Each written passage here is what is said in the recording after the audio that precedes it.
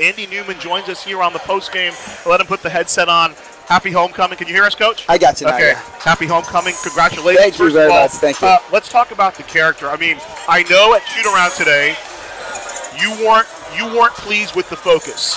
Looks like in the second half, I don't know what you said, second half, this team came out and they were challenged in every which way, and they came through with the win for you. No, it was big time, and I just got to learn to sit down and shut up and let them do it, because when I did that, boy, I saw a lot of character out of our group, and it came from them. They care. They want it. It was great. It was really good to see. First of all, I want to congratulate you. Matadors are going to Henderson, Coach. Hey! Let's go, Coach.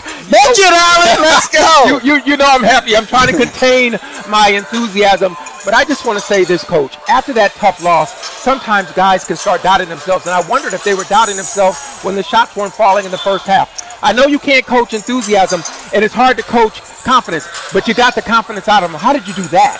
Yeah, I wish I could take credit for that, Alan, but it's just, us knowing that this is who we got.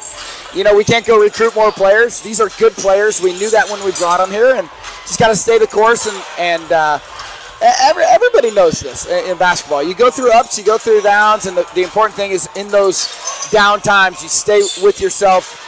And when things aren't going your way, you just work harder, and that's what these guys are doing. Two guys who dealt with some adversity. We talked about Gianni in the pregame, and not hitting his shots, but didn't turn the ball over. 3 assists, 8 rebounds for him. Made some big plays down the stretch for you. Yeah, it was huge.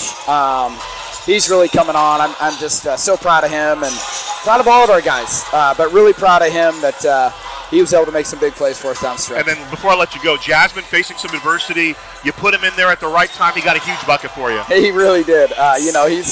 He's trying his butt off and made some big plays for us offensively, and it was really good. I'm just happy for him as well. I know you're holding the emotion, and it's got to be special for you. Congratulations. Go enjoy it with the family, Coach. Thank you. I appreciate it. All right, Andy Newman joining us. His Matadors knock off Cal State Fullerton.